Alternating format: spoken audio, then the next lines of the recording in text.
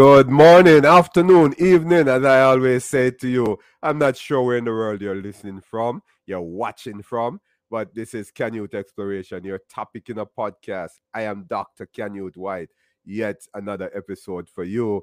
Informative, entertaining, and you will never know what we will come with each week because we usually have some information for you that you would need, if not today, tomorrow. If not you really, your relatives, your friends, and someone who you will meet someday would want to get some information that you will be armed with as you listen to Canute Exploration, your topic in a podcast.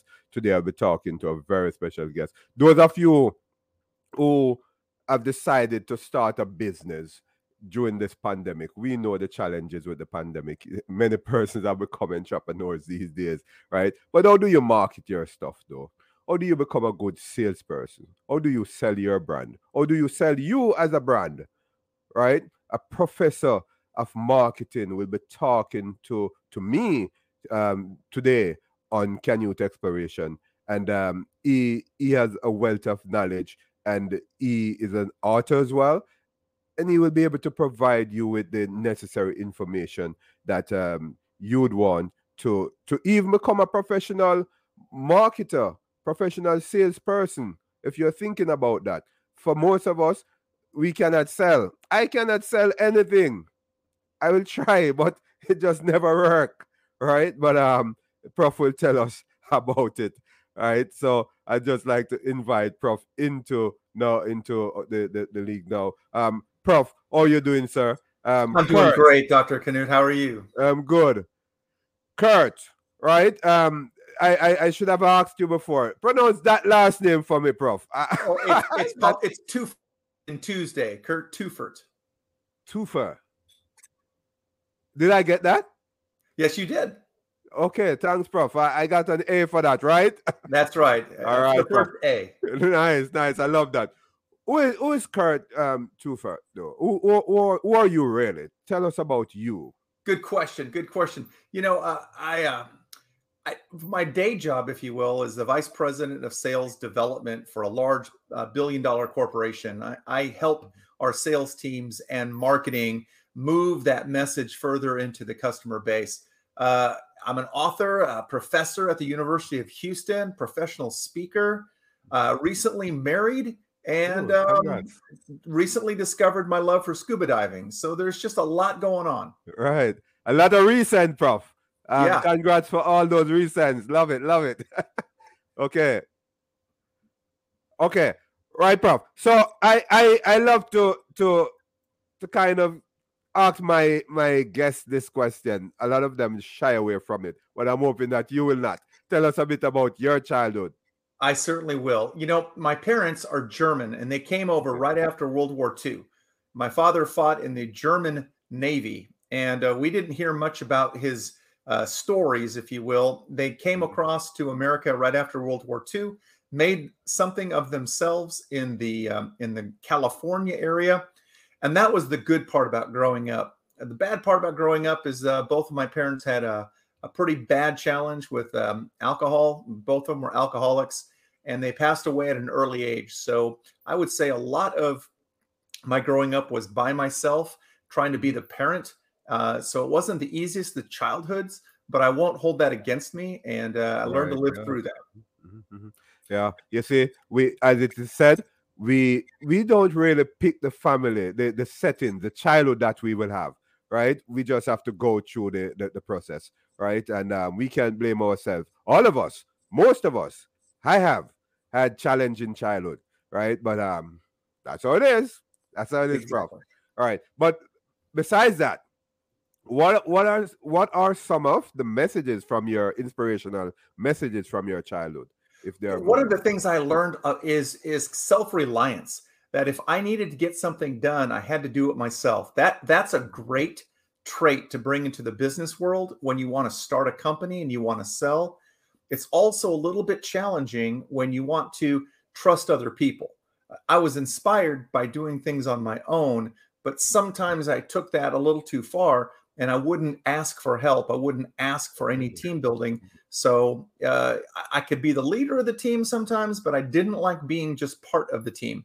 So whether that's inspirational, motivational, or just, falling on my face, I use those experiences from my childhood as I made it into my. Yeah, that's critical, Prof. That's critical. You're listening to Canute White, Dr. Canute White. I am on with you, as per norm, on Canute Exploration, your topic in the podcast, talking to Professor Kurt, I'd like to call him at this time. Prof, I always shy away from some of these names that my guests have, right? So sometimes I will just mention it once and then I move away from from the difficult name. So Professor Kurt, if you may, so I'm sitting in with Professor Kurt, but one of the things I'd like to ask him as I follow up on his childhood, if you could go back to your younger self, younger Kurt, what advice would you give that person? Great question. What a wonderful question to reflect on. If I could go back to my younger self, what advice would I give me? I would say you don't have to rely 100% on yourself. There are other people in your community, in your village, in your circle that can help. You just got to ask for the help. If you don't ask for the help, you won't get the help, and that can cause all kinds of anger and frustration. And I suspect that you'd give that to those Kurt out there at that young age, because Prof, you would appreciate that there are some persons out there who are young youths, children out there who reflect who we were as children. So I suspect that you'll be telling those young Kurt no that as well, right? So I'm hoping that they're here. Exactly. It's almost impossible today to know everything. Mm-hmm. We've got technology. We've got so many resources. I would say to that younger Kurt, ask, grab the resources, work with other people, surround yourself with people who are better than you are, smarter than you are, more talented, and you'll grow up into those people. If you surround yourself with people who are less than you, they'll just drag you down. And that's not positive. Yeah, I agree, Prof. And as you said that, I just wonder, as the motivator, who motivates the motivator? Because sometimes we motivate others, but we need the doctor too. The doctor needs a doctor. I am a psychotherapist, and I'm not ruling out needing a psychotherapist at times, because all of us go through our challenges, right? So who motivate the motivators? Great question, doctor. I've got a band of brothers. I have men that hold me accountable. We meet on a regular basis and we share some of our struggles, our dreams, our victories. And when I start going off the path, they come alongside me and they can speak truth into my life. I've given them permission to call me out when I'm being a jerk, to call me out when I'm when I'm neglecting the things I need to do because I get so focused. And they're also there to celebrate with me when wins happen. Yeah. Interesting. I had a guest who talked about a personal panel that we need to have. Somebody who will give us constructive criticism, not necessarily destructive, and will hold us accountable, for our actions. And we can actually dismiss persons from that panel if we are not, like if we do not like those persons to continue on the panel. What do you think about that sort of thing? That sort of I love what you said, because there are times when certain people come into your life and there are certain times when people go out of your life. Mm-hmm. And for that panel, or for that band of brothers that I have, right, there are some guys who have come alongside me, but they didn't finish the journey. They came alongside during a season and then they went away, and that was okay. That was their purpose. Yeah. That's cool. A lot of times we might not want people to leave, but they come for a season, they come for a purpose. We need to just accept what we got from them and move on. What do you see though as major challenges for that matter for a salesperson in the next 5 years? What a great question. That is such a great question, because I work with salespeople in all different industries. the challenges in the next 60 months, in the next 5 years, surrounds technology. There's so much technology out there that would maybe allow us to be a little less communicative. We can't communicate. We don't build those relationships. And so sometimes technology is our friend because it can help us in our job. And sometimes it's our foe, it's our enemy because it prevents us from building those relationships. So I would say salespeople who want to be effective and efficient in the next 60 months or 5 years, they need to master the art of building relationships and use technology. You build relationships with people and you use technology. You don't use people and build relationships with technology.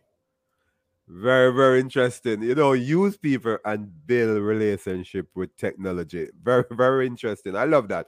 I love that. I will always remember that, and salespersons need to remember that. But what is your greatest weakness, greatest challenge, and how have you overcome that as a salesperson? As a sales professional, my greatest weakness is not being able to listen with both my ears when someone is talking. I try to think in my mind what the answer could be, and I need to be able to listen, take notes, and then be able to be present with those customers instead of just waiting for my chance to pitch my product. But Prof, we have to be. I'm not a salesperson. I'm not privy to the information you have, the knowledge that you have in terms of marketing and the sales. But for me, and for many of us, many of the listeners, those listening on their favorite podcast platform and watching on YouTube, etc., it's hard to sell. We cannot sell anything, Prof. It just never happened. What's going on? Well, I think we're not selling ourselves into the relationship, into the customer building. We're trying to sell the product that we don't even believe in the product or service that we're selling.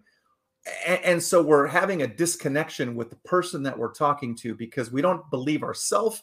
We certainly don't believe the product. I think the first step is you got to believe yourself that you can do this and you're willing to learn the skills to connect with people. Once that person understands and trusts you and build that rapport, then you can be invited to tell that person, share with that person whatever product and services you're trying to sell them. But first, we've got to build that bridge before we can cross that bridge with all of our product knowledge. Mm-hmm. So you have to build that rapport.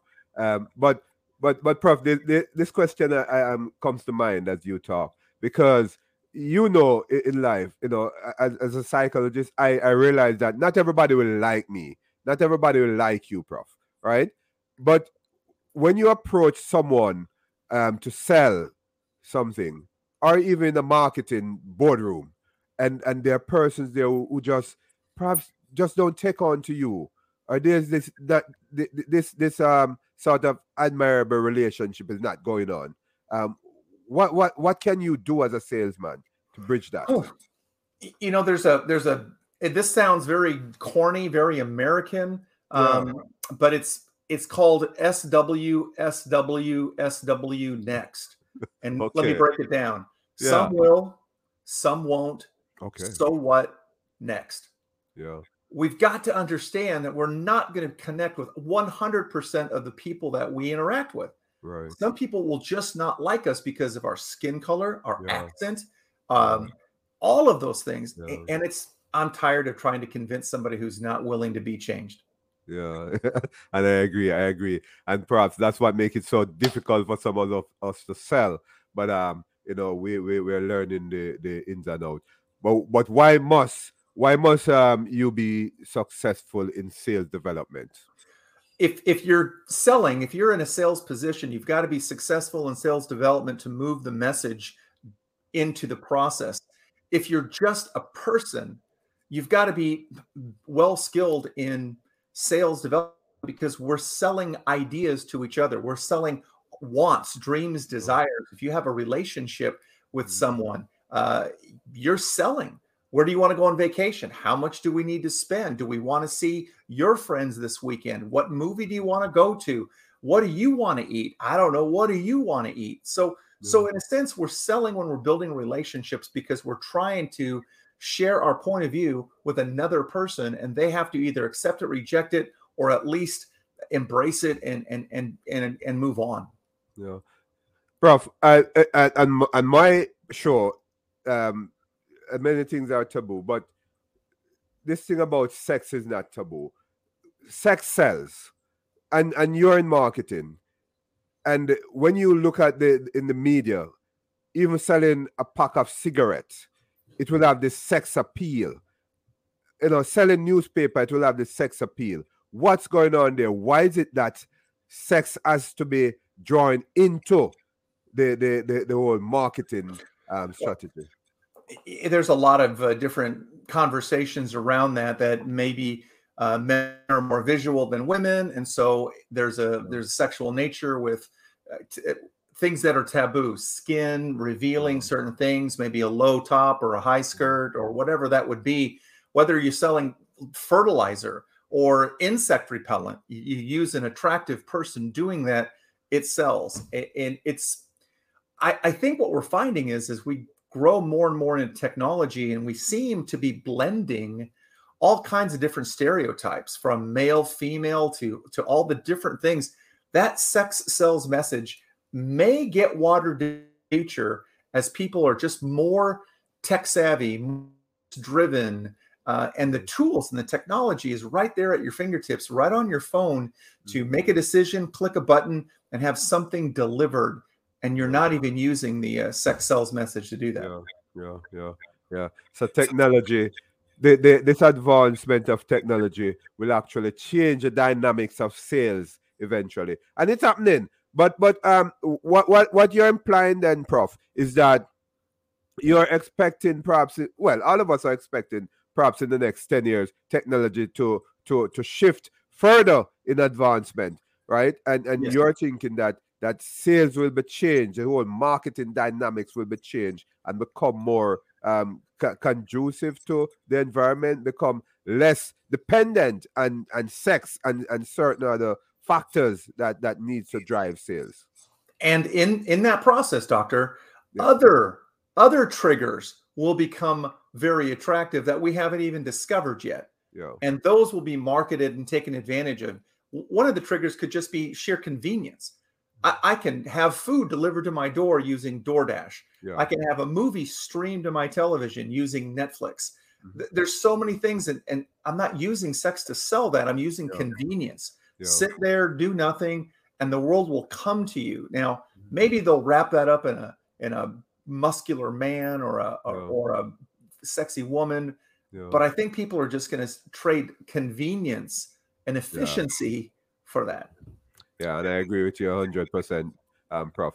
As a professor, though, teaching sales and marketing for a major university, as you are doing, why should students take your class? Your class, aren't they? Let me say, your class, which is very important, but any sales and marketing class. The beauty of my class is I've been selling for 30 years. I make it fun. So the students who come to my class, they have an education that they get, and they get it in a fun manner. They get content because I do this for a living. Right. Why should anyone take a sales and marketing class? Because we all sell, we all market, and it's all about relating to other people. And so the primary function of sales is the connection with one human being to another. And I think any student, engineering to accounting to health to any of those disciplines, would benefit from a sales class. Yeah. And you know, I was a professor as well. I've taught at the university level, psychology, management, and so on. And my students think that I send them too many things at night. Sometime at 1 o'clock, I'll be sending things to the emails. And are you that sort of professor? Yes, I am. I get a great idea. I send it to the list, and these students say, "You over communicate." I said, "Well, at least I got that too." I got that too. But we are good professors. Okay, you're an author as well, and yes. That's important. I want you to tell me about your book. But before that, as an author, why did you write 5? The book name is 5 Stones for Slaying Giants. Yes. Yeah. Yes. Why did you write that? Tell me about the book as well. As a professional speaker doing that full time, it was one of those ideas where you have a book, You can sell at the front of the room. You can sell it at the back of the room. It becomes a signature of who you are. Yeah. And I chose 5 stones for slaying giants because I like the David and Goliath story. Yeah. And David went and he slayed Goliath using a smooth stone, but he picked up 5 stones because Goliath had 4 brothers. And so David thought, if I take out Goliath, his 4 brothers might come after me. And the 5 stones I talk about are passion, excellence, vision, value, and confidence. Those 5 stones will help anyone slay any giant in front of them. Professor, you have to tell me a little about these 5 stones. Okay. So let's just say that you're having a bad week, a bad month. It's 2021. You're in the midst of COVID. You're in the midst of launching a company or a product. You got to have passion for what you do. Obviously, the people who are listening and viewing your show, Doctor, see your passion. Yeah. Passion is great. It's one of the stones you have to have. You also have to have excellence, because passion left alone by itself is just crazy motivation. And if you motivate an idiot, you get a motivated idiot. If you have excellence, I like that. Yeah. you perfect your craft. So passion and excellence are 2 stones. David had the passion to take out the giant, but he also was very good at using that ancient weaponry called a sling, and he could place that stone in the forehead of Goliath. So passion and excellence work together. Passion, excellence, vision. Where are you going to go? Where do you see yourself in 3 years, in 60 months? What is the vision that you have? Ancient script says, without vision, the people perish. Yeah. In sales, you've got to have a vision. The 4th stone is value. What is the value that you're adding to the marketplace? There is a great book, The Greatest Salesman in the World by Og Mandino. And one of the scrolls in his book is that I will multiply my value 100 times.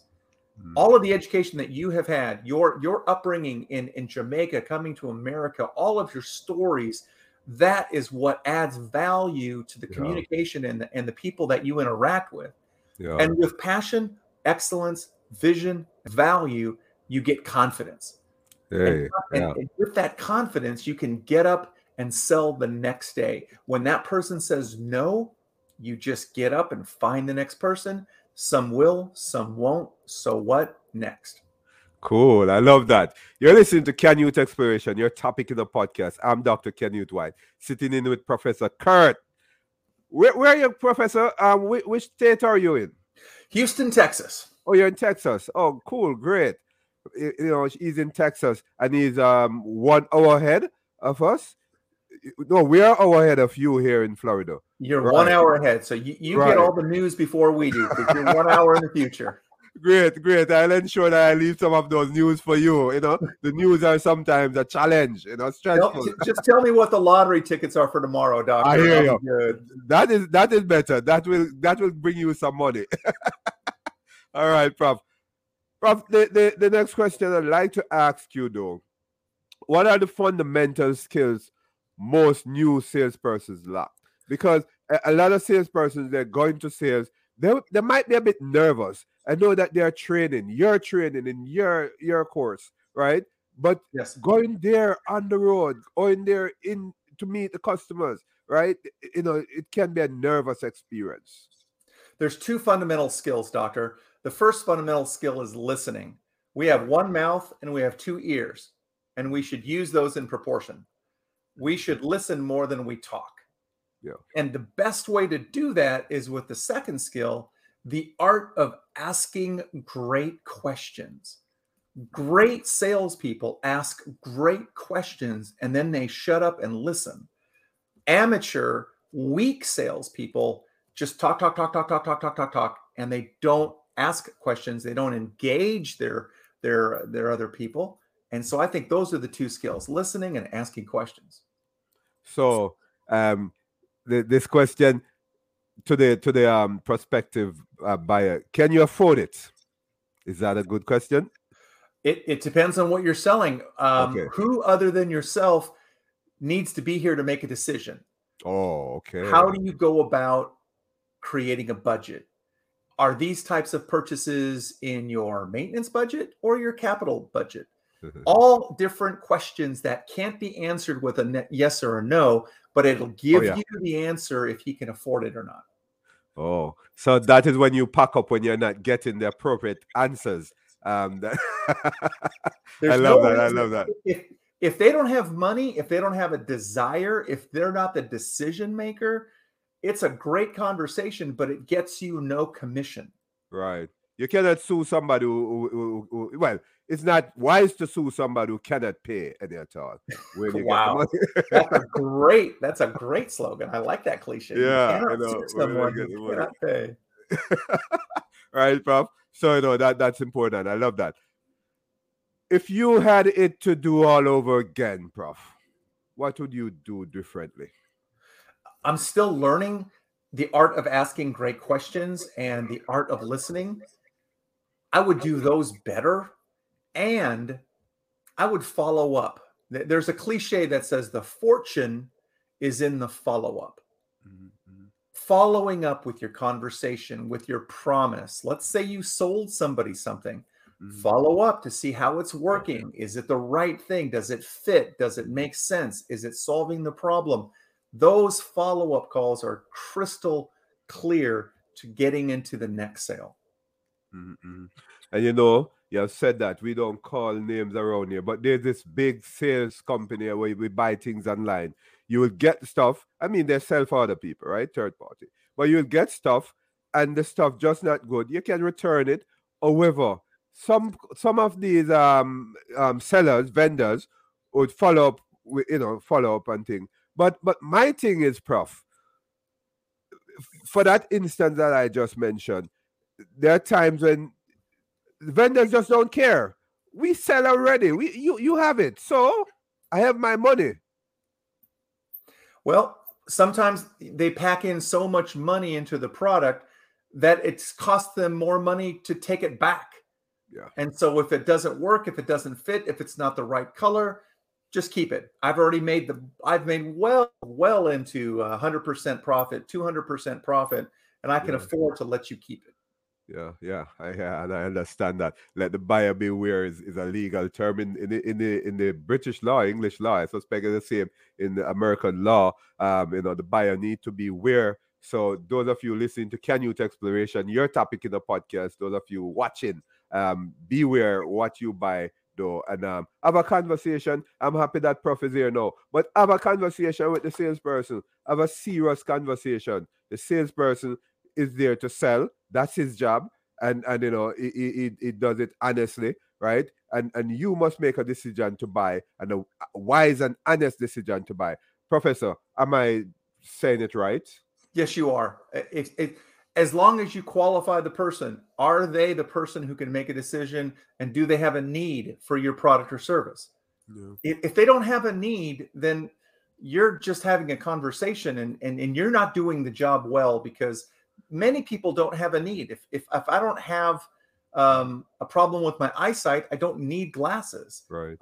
If I don't have a payroll, I don't need a payroll service.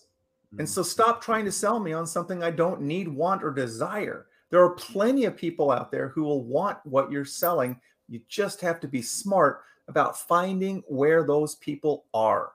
What color is the fish you're looking for in that giant ocean? Yeah, Prof, in academia, we'll say no question is a stupid question, but maybe this is a stupid question, but I'm going to ask it anyway. What is the best thing to sell? What is the best commodity, to get out there, if you have a choice? That's a great question. The best thing to sell, time. Tell me what Amazon sells time. Okay. I mean, you get it delivered the same day or the very next day or in 2 days. That's a time savings. Wow, I don't have to get up and go to the store. Christmas is coming. I don't have to go and get accosted by people. I don't have to wear a mask. Amazon's selling me time. I get my time back. DoorDash. I get my food. I get my time back. I think we're moving into this idea when we can shift and say that's one of the things we can sell, that it's an immediate return on investment. Yeah. I love that. I love that. I wasn't looking for that answer, but I love that answer. And you know, Prof, that I wasn't looking for that answer, but I love that answer, and it taught me something. And you're really right. Time, convenience, and so on. It's critical, and people are choosing that. Many of us will sit at the computer and we buy from a pin to an anchor online, right? But this question though, Prof, what are your top 4 books to recommend? Well, I would say in my personal life, I've got so many books. In fact, you can just see a little bit of a library behind me. Oh yeah. If it's a sales book, I would say Hope is Not a Strategy is a sales book. I would say from a more of a spiritual type book, I would say Wild at Heart from John Eldridge would be a book of that nature. Dale Carnegie's How to Win Friends and Influence People, phenomenal book. And then, of course, Stephen Covey's 7 Habits for Highly Effective People. Anybody could read those books, pick up a tool, pick up a talent, and then immediately apply that to their life and change it for the better. Doesn't require a lot of work. It just requires a little bit of discipline. To be a doctor, you didn't do that overnight. It was just good habits applied over time. And the next thing you know, you worked hard to achieve such a wonderful status. Yeah, you're right about that. This book about the cheese, the mouse and the cheese, that's it? Who Moved My Cheese? Who Moved My Cheese? Yeah, I read it once. And Prof, as a part of academia myself, I realized that there are a number of books. We actually ask our students to read them, but the students will not necessarily see face value the importance of the book for the course. But it's saying something.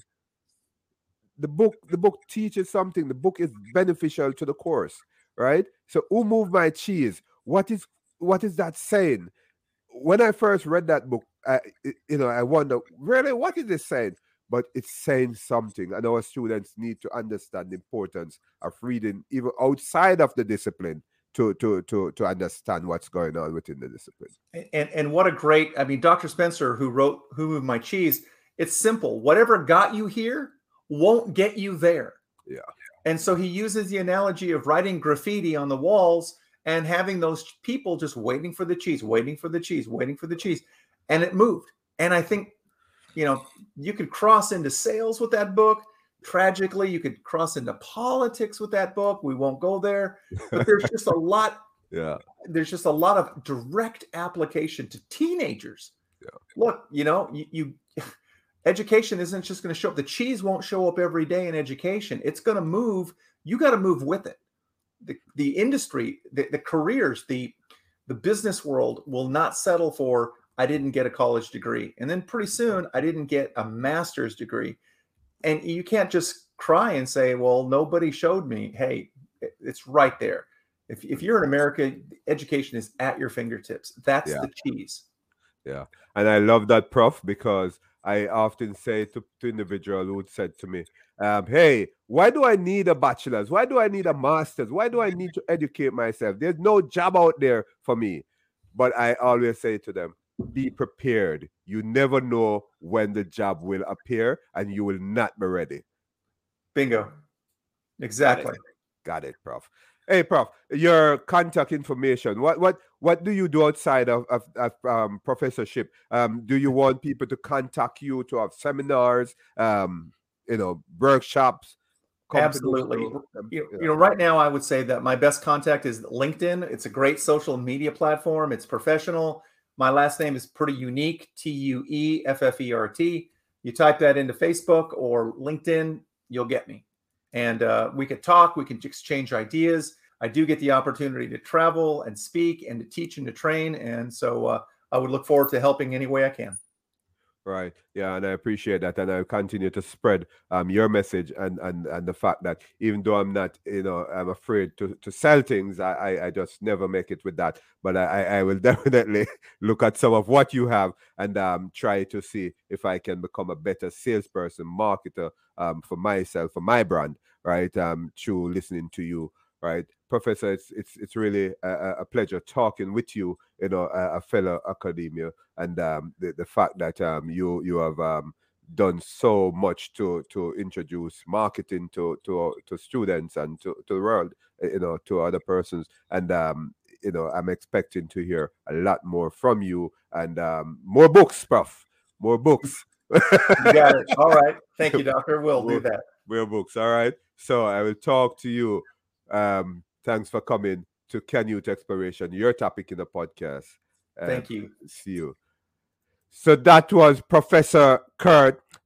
He has so much to offer. He is such a shining light as it relates to marketing and sales. Many of us are afraid to sell, and I have alluded to that. And Professor is one of those persons out there who will encourage us to market, to sell, to get involved in marketing, get involved in that profession, right? Because it is a good profession and it is beneficial. I want to think that promotion, marketing is important for every organization, and therefore what Professor is doing is critical to the development of businesses and society. And before I leave, I want to remind you that we're in a pandemic. Wear your mask, keep your social distance, and the hygiene thing. I said wash your hands, but it's more than washing your hands, right? The hygiene thing, I would like to call it, right? Make sure that you get that done. In Jamaica, we'll say make sure you have that lock, right? So ensure that you take your vaccine. I'm encouraging it. I'm not telling you to do that because I understand the challenges with some people not wanting to do so. I've done my Pfizer, so I'm encouraging you to do that. I am Dr. Canute White. This was Canute Exploration, your topic in the podcast, and we will talk again. Goodbye.